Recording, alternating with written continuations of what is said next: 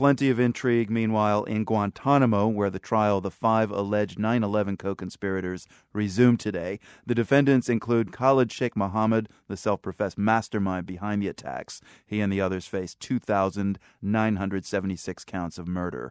The trial is taking the form of a special tribunal for wartime offenses, a unique blend of civilian trial and military court-martial. The proceedings have been dogged with problems, though. Reporter Arun Roth is in Guantanamo covering the trial for both PBS Frontline and The World. Proceedings ground to a halt yesterday, Arun, over concerns of attorney-client confidentiality. Tell us what happened. Yeah, that's the big issue up before the court right now. There's an emergency defense motion to remove what they call sustained barriers to attorney-client communication and prohibit any electronic monitoring. As you might recall, we talked a couple of weeks ago when this mysterious censor cut off the feed from the courtroom. And that's sort of what set all this in motion. Nobody apparently, aside from the prosecution or government, had an idea that there was another entity listening outside. They called it an original classification authority. We're presuming it might be the CIA because they would be the ones involved in this material. But when that happened, the defense kind of got very concerned about that and wanted to find out who else was listening and where they were listening, and if they're being listened to not just inside the courtroom, but also when they're talking with their clients, for instance, in their holding cells outside the court. There's an extensive recording system in the courtroom, a lot of microphones, a lot of very sensitive microphones. And the fear is that even when they're pressing their mute button, they can be heard and that they're being recorded by this external authority, and that therefore their confidential conversations with their clients are being monitored. Now, it's interesting, you and other observers have to watch the proceedings from behind soundproof glass, and you hear the proceedings with a 40-second delay. That's got to be kind of disorienting. Well, why do they do that? The 40-second delay is again, to prevent the spillage of classified information. So the idea is the second somebody starts to say anything that's sensitive, somebody hits the button, and we don't hear any of that. Can you see the defendants right now, Arun? Yeah, we're working in the media center right now. On occasion, I do. We have a lottery to get into the courtroom. And what is it like to look upon the face of Khalid Sheikh Mohammed, the self-professed mastermind behind the 9/11 attacks?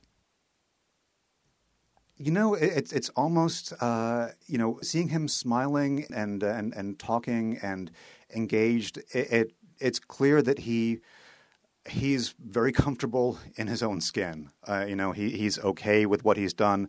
He went on a rant last October, where he went off about how the United States, basically deserved what they got, and he's. It's something about seeing the casualness of the man. Maybe that old line about the banality of evil, because he's just, in a way, he wasn't as big as I expected him to be. He's kind of short. He's put on some weight here, and he's grown this beard to look a little bit more devout. I mean, maybe that's something about it, that he could just be somebody's uncle, and it's just that, all this horrendous, hateful stuff that's attached to him. Who else is there in the gallery? Is it just journalists and human rights activists, or are there any members of the public, relatives of victims, for example? Yeah, aside from the journalists and the NGO representatives, the only people that are allowed in are family members, victim family members from the 9/11 attacks.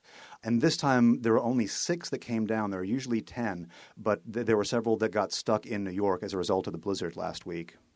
Now, Guantanamo is a military base and prison, and we all have a sense of what that implies. And yet, we're talking Cuba. We're talking the tropics. I mean, there are beautiful sunsets there.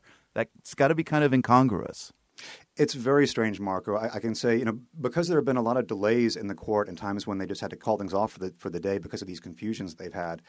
There's been time when we've had a lot of time to kill around here, and so I swam in, I think, the most beautiful beach I've ever been to in my life. It's really gorgeous here, and it's, like you said, it's very surreal because we're basically a bay, in the Caribbean facing Jamaica. Beautiful crystal blue water, coral reefs.